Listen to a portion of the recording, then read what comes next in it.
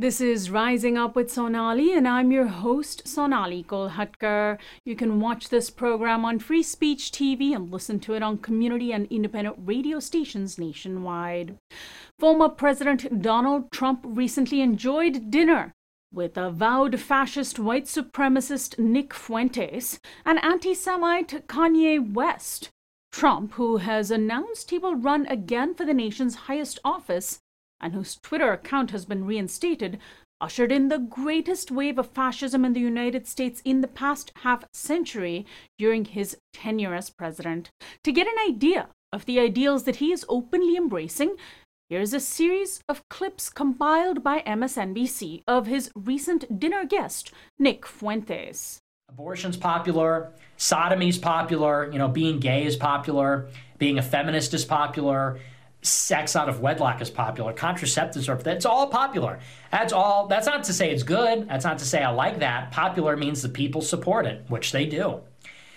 And it sucks and it is what it is, but that's why we need dictatorship. That's unironically why we need to get rid of all that. We need to take control of the media or take control of the government and force the people to believe what we believe. Here's the pathway. We have one more election where white people can make the decision. The white people got to make the right decision, and then Trump's got to get in there and never leave. That, to me, at this point, is a pathway. It's time to shut up, elect Trump one more time, and then stop having elections. We have got to talk about the fundamentals of our worldview and what it would look like to build a society based on our distinct worldview. It looks like a society where women don't have the right to vote. And it looks like a society where boys and girls get married as teenagers and start having kids, and they don't use birth control, and they don't use contraceptives, and they have big families and a high birth rate. And it looks like women wearing veils at church. And it looks like women not being in the workforce. Banning gay marriage is back on the menu. Banning sodomy is back on the menu. Banning contraceptives is back on the menu. And basically, we're having something like Taliban rule in America in a good way. That's the man that GOP 2024 presidential candidate Donald Trump recently had dinner with, the avowed white supremacist Nick Fuentes. Fascism is at this nation's doorstep, and to fight it, we need an anti-fascist movement which, according to my guest Shane Burley, must, quote, confront violence both structurally and ideologically in an effort to unseat its very foundations. Shane Burley is an anti-fascist writer whose work has appeared in places such as NBC News, Jacobin, Al Jazeera, The Baffler, The Daily Beast, Truth Out in These Times, and Protean. He's the author of Why We Fight, essays on fascism, resistance, and surviving the apocalypse, Fascism Today, What It Is and How to End It, and his newest, an anthology that he edited called No Pasaran, Anti-Fascist Dispatches from a World in Crisis. He joins me now to discuss it. Welcome to the program, Shane. Thanks so much for having me. So we heard these shocking things that Nick Fuentes has said, how basically this country needs a dictatorship and that Trump should be elected again and then we should never have elections again. And Trump had dinner with this man. He is very, very possibly going to be the GOP nominee in 2024, unless Ron DeSantis has something to say about it.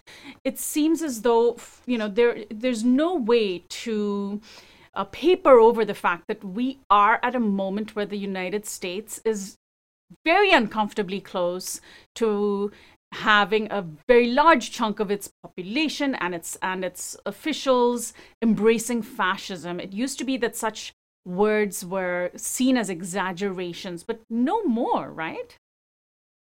I think that's right. We're talking about the, I guess, presumptive nominee. Maybe that's going too far, but certainly a front runner having an open white nationalist and other anti-Semites at his event. And this is not just kind of a passive rally or something. These are invitees to a private function. So yeah, absolutely, that this is sort of a statement about what's acceptable, not just for Trump, but for the GOP as a whole. So when we look at the way in which the GOP has tried to disavow itself, they want to, especially on the issue of anti-Semitism, they have, tried to say they embrace Jewish Americans and look, they support the state of Israel, and therefore that's a good enough reason. And yet, of course, they have flirted with anti-Semitism, and avowed white supremacists, anti-Jewish racists have appeared at rallies supporting the GOP. Let's talk about this. I know you're working on a book about anti-Semitism, and maybe it falls a little bit outside the purview of the book that we're discussing. But is this also an issue that really requires clarity, right?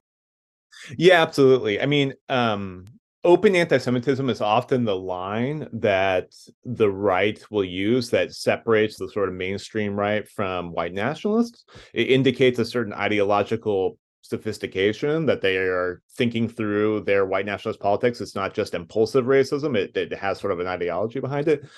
I think the GOP has built a lot of its identity on trying to suggest it has support from the Jewish community, but through aggressive support for Israel and for the occupation, and then gaining support from far right organizations like the Zionist Organization of America. But what they're doing is inculcating basically anti-Semitic conspiracy theories all throughout the GOP and the MAGA circles. We're talking, Marjorie Taylor Greene and other folks accusing, Soros of, Jewish space lasers and whatever kind of like bizarre conspiracy theories they have, using coded language. But someone like Nick Fuentes, quote unquote, names the Jew. He basically says that Jews are engaged in this conspiracy, that they're, an antithesis to Christian values, and is reviving really open anti-Semitism. Ye as well, Kanye, the person that he was there with.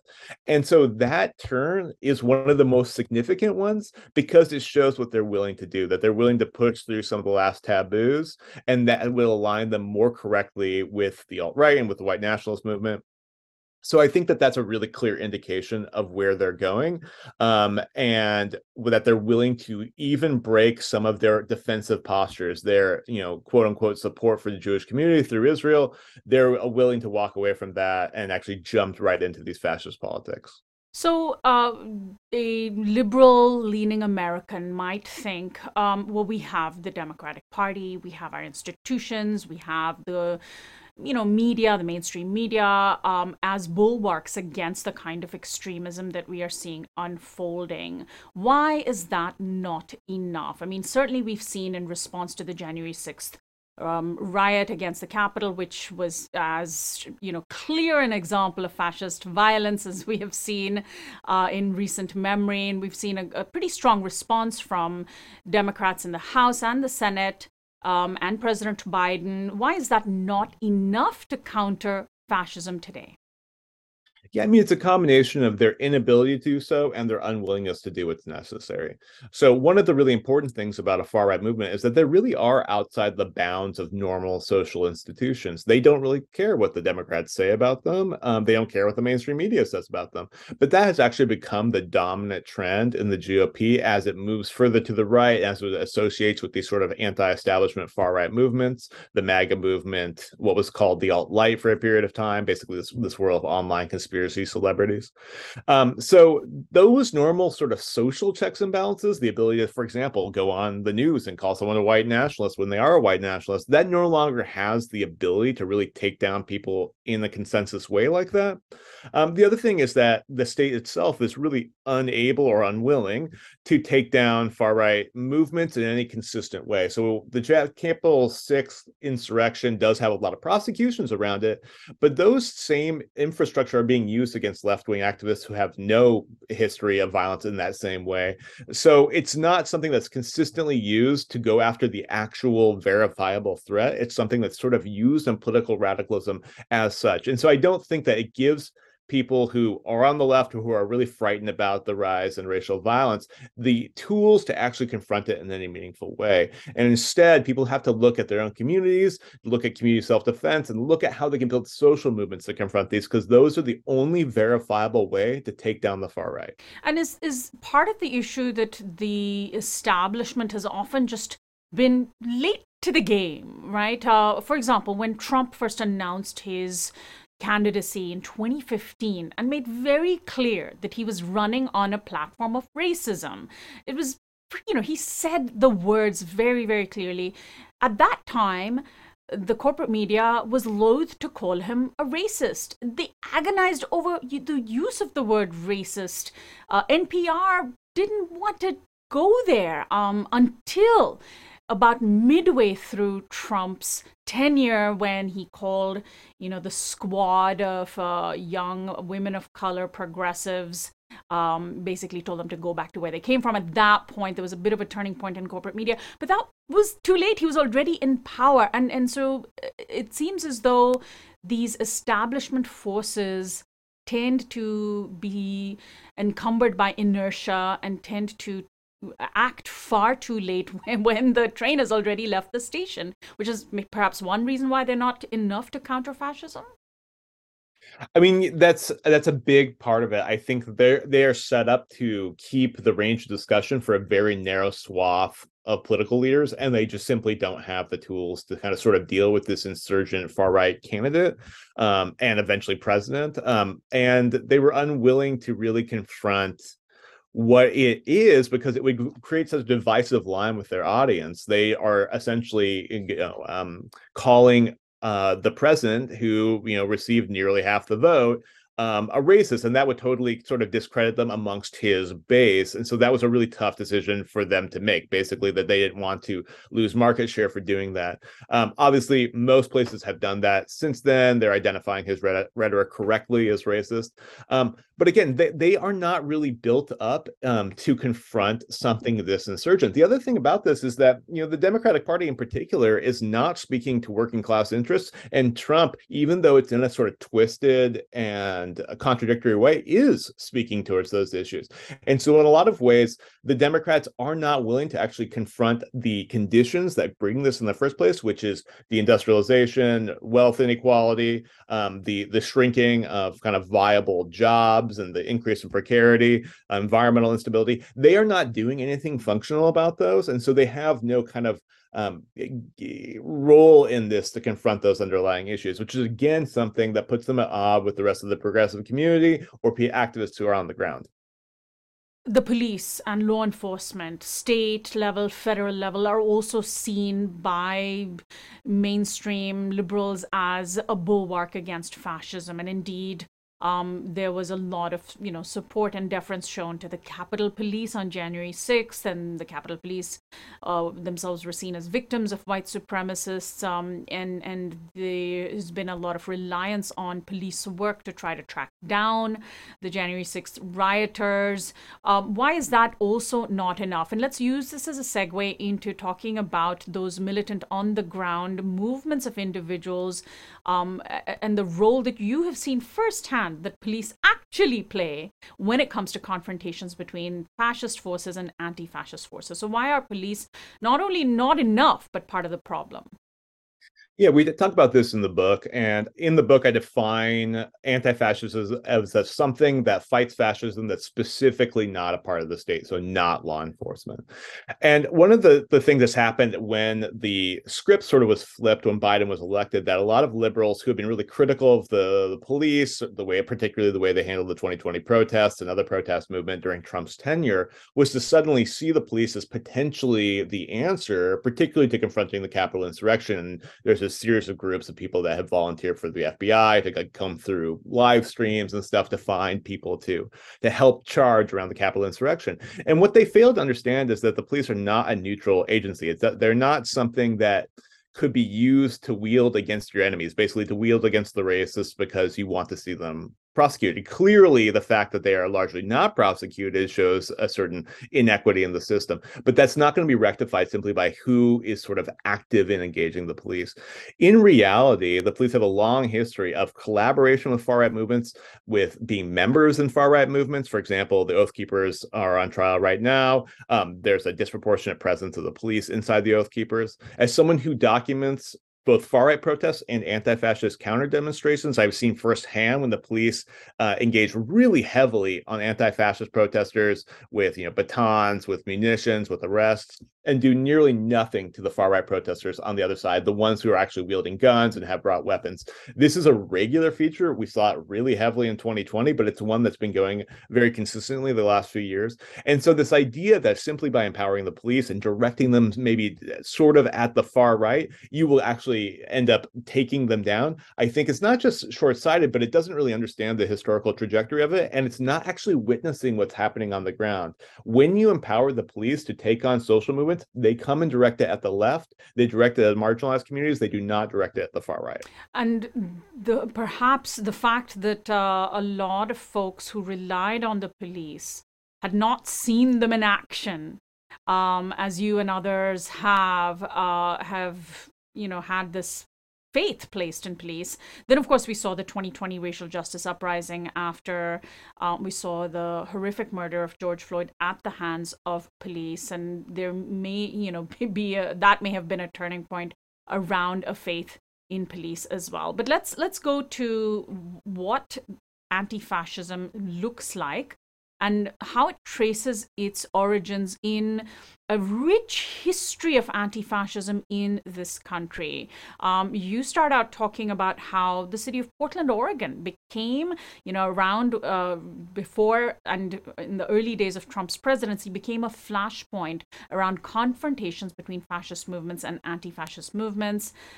Tell me about those days of the sort of what has now been labeled Antifa, and was adopted as a name by anti-fascist forces themselves before it became a pejorative. The Rose City Antifa in particular.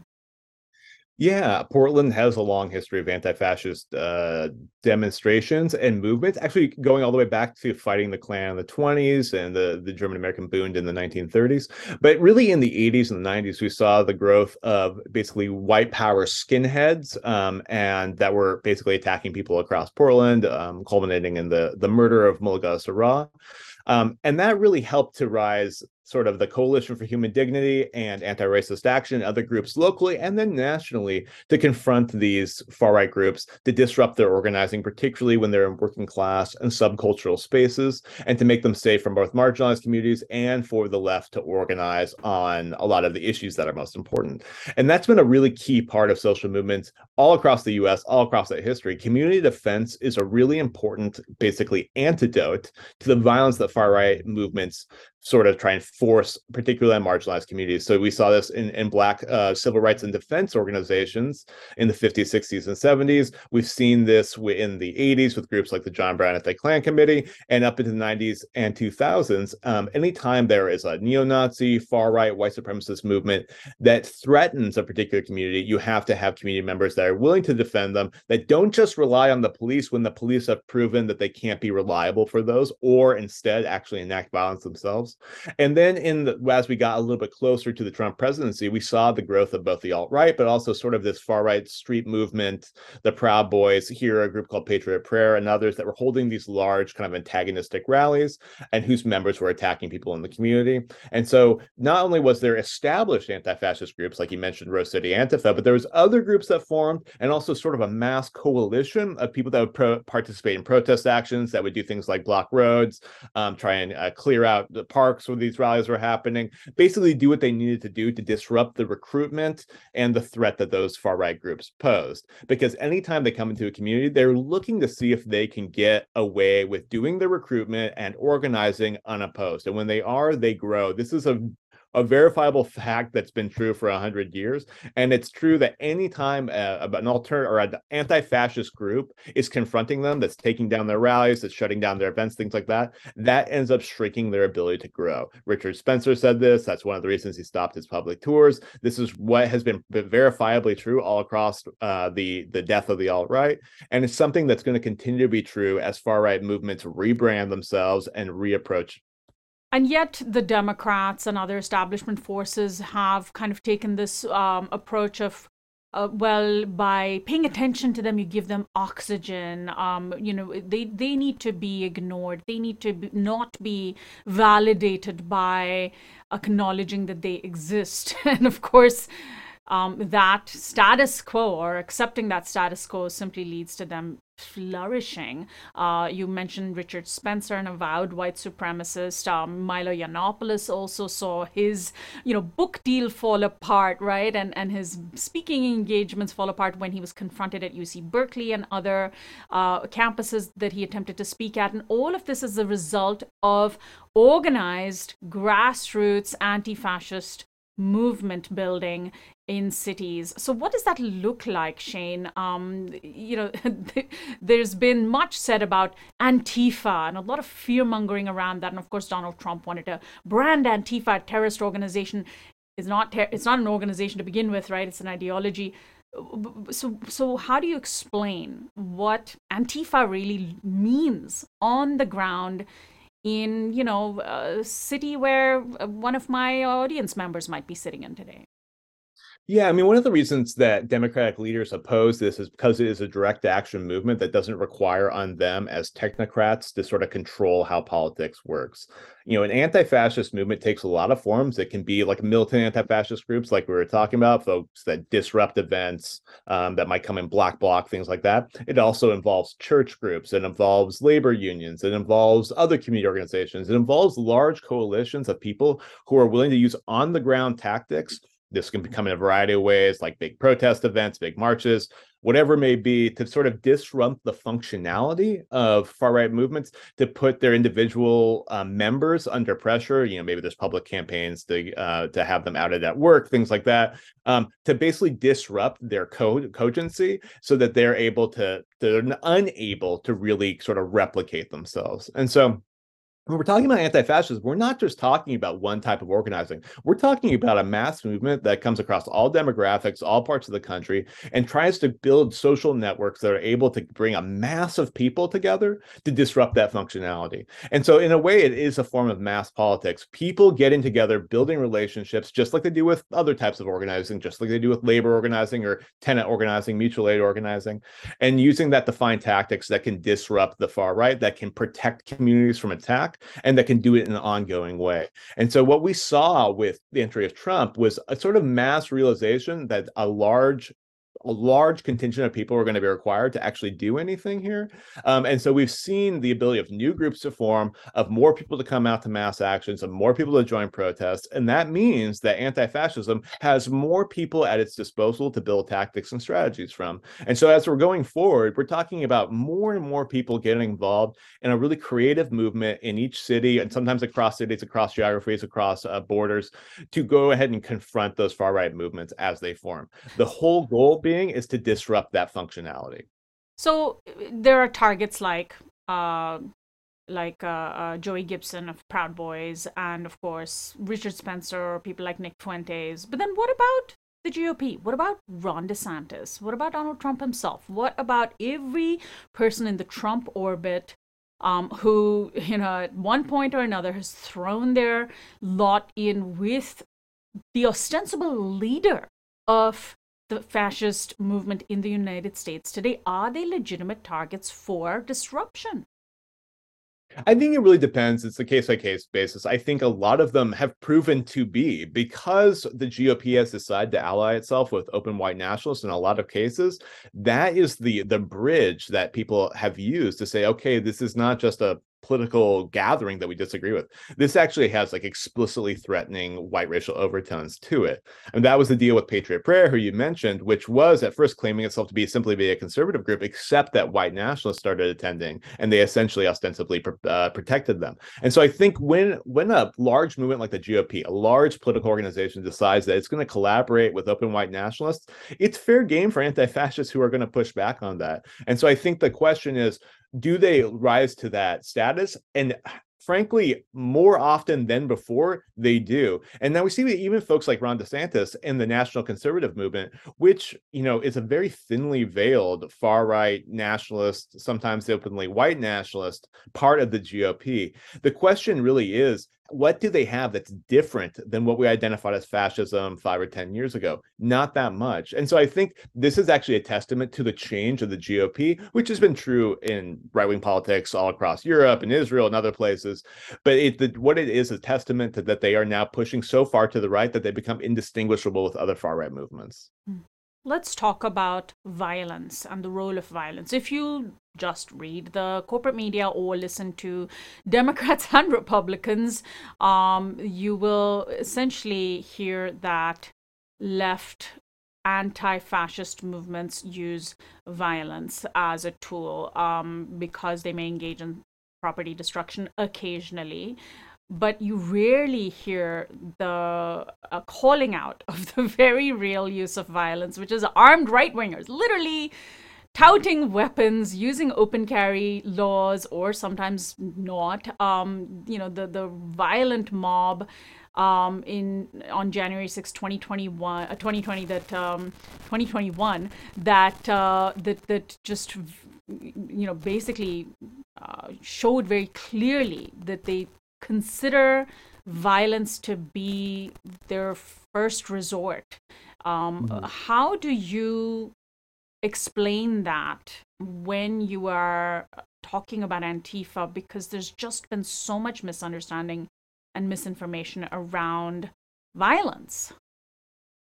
I don't consider community self-defense violence. I think that anti-fascist movements are defensive movements. They actually block the far-right attacks. Far-right movements are intrinsically violent. And you see this on the ground every single time. The Proud Boys go into spaces explicitly to attack residents of the city or marginalized communities, queer communities, things like that. And what's standing in the way of that is community self-defense. This is it's been interesting because groups like the John Brown Gun Club have recently kind of been tarnished online, despite being the groups that have been standing in protecting a lot of queer events that have been attacked as groomers and that have gotten a lot of threatening responses from the far right. And so the reality is that these groups actually keep people safe.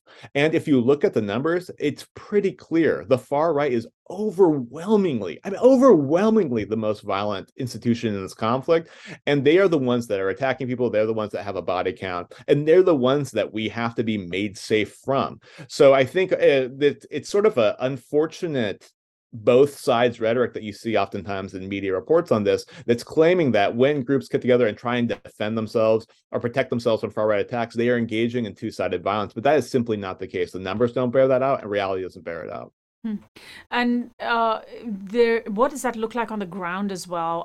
You point out in your book that essentially, or I believe it might be the person who wrote the foreword to your book or the introduction to your book, that often anti-fascists are fighting a three-way battle, right? They're not just battling these right-wing forces, they're battling police, they're defending communities. Both the police and often the fascist forces, groupings, non-state groupings are armed, right? And so they are sort of two sides of the same coin. Yeah, I mean, they're armed at disproportionate rates. They're engaging in violence at disproportionate rates. They sort of employ a certain revolutionary, violent, defensive rhetoric right off the bat. Three-way fight, the three-way kind of distinction you mentioned is that, like, in a lot of contests, in sort of this struggle to change the world, there really are like three. There are many audiences, but you can kind of designate three. One, the left or the workers' movement, people trying to defend marginalized folks. You have capital, the rich, folks who own wealth. And then you have a kind of third party, which isn't exactly the same as the rich, but also really doesn't have the same interests as, kind of working classes or marginalized folks. And that's the far right, which can be made up of working class folks. It can also be made up of rich folks.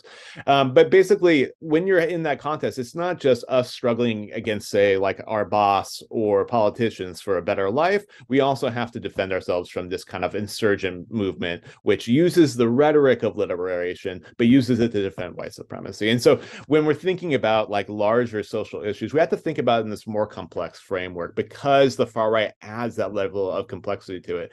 And again, like you're saying, they bring in such an immediate level of violence, one that is not interceded on by the police, so that it's up to communities to figure out ways to keep themselves safe.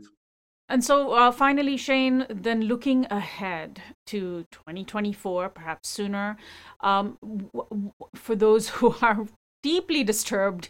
Maybe they're just now sort of seeing that with Trump's embrace of people like Nick Fuentes and Ye, that who want to get involved, who want to proudly call themselves anti-fascist, that they should find local organizations that are doing that work on the ground and get involved, right, to mobilize, which of course is challenging given that often on the left we can be our own worst enemy sometimes when it comes to infighting, or because we too are often susceptible to the language and the logic of the corporate media, and that we tend to debate amongst ourselves whether we should or shouldn't confront right-wing, far-right figures. But basically, that's the best option, right? To get involved in on-the-ground movements in your local community.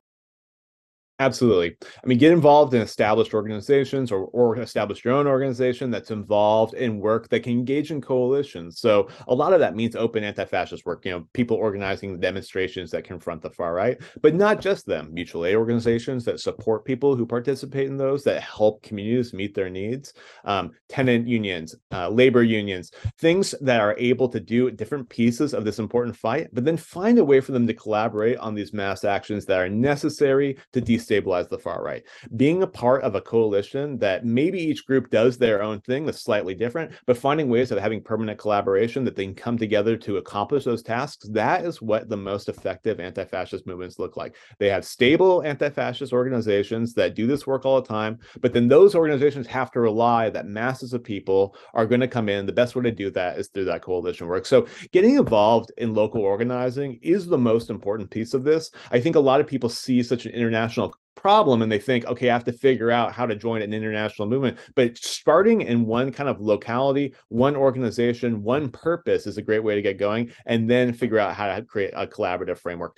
And when we hit 2024, we likely have two candidates, one Trump, the other DeSantis, both of which bring in this national far-right rhetoric, both of which are going to raise the stakes on this rhetoric and will increase the presence of this kind of violent, anti-immigrant, queer-phobic social movement on the ground. So we have a threat no matter who's going to be the front runner here, and so we have to respond accordingly. Shane, I want to thank you so much for joining us today. Good luck to you with the book. There's so much more to talk about. Your book is a brilliant anthology of numerous writers. And actually, before I let you go, can you throw out some of the names of authors who've contributed to the anthology? Oh, yeah, there's a ton of great folks. Tal Lavin does the foreword. David Renton does the afterword. Kim Kelly is in it. Emily Garcinski.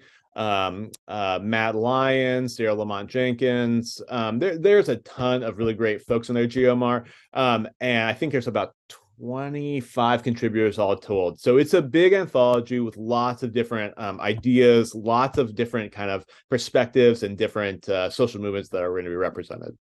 Thank you again so much, Shane, and good luck to you. Thanks so much.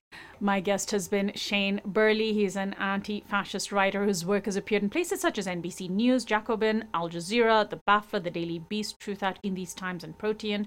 He's the author of Why We Fight, essays on fascism, resistance, and surviving the apocalypse, Fascism Today, What It Is and How to End It. And we've been discussing his newest, an anthology that he edited called No Pasaran, Anti-Fascist Dispatches from a World in Crisis. I'm Sonali Kolhatkar. You can access this and other interviews on our website, risingupwithsonali.com, by becoming a subscriber. Find our audio podcast on iTunes and Spotify, and follow us on Facebook, Twitter, and Instagram at RU with Sonali.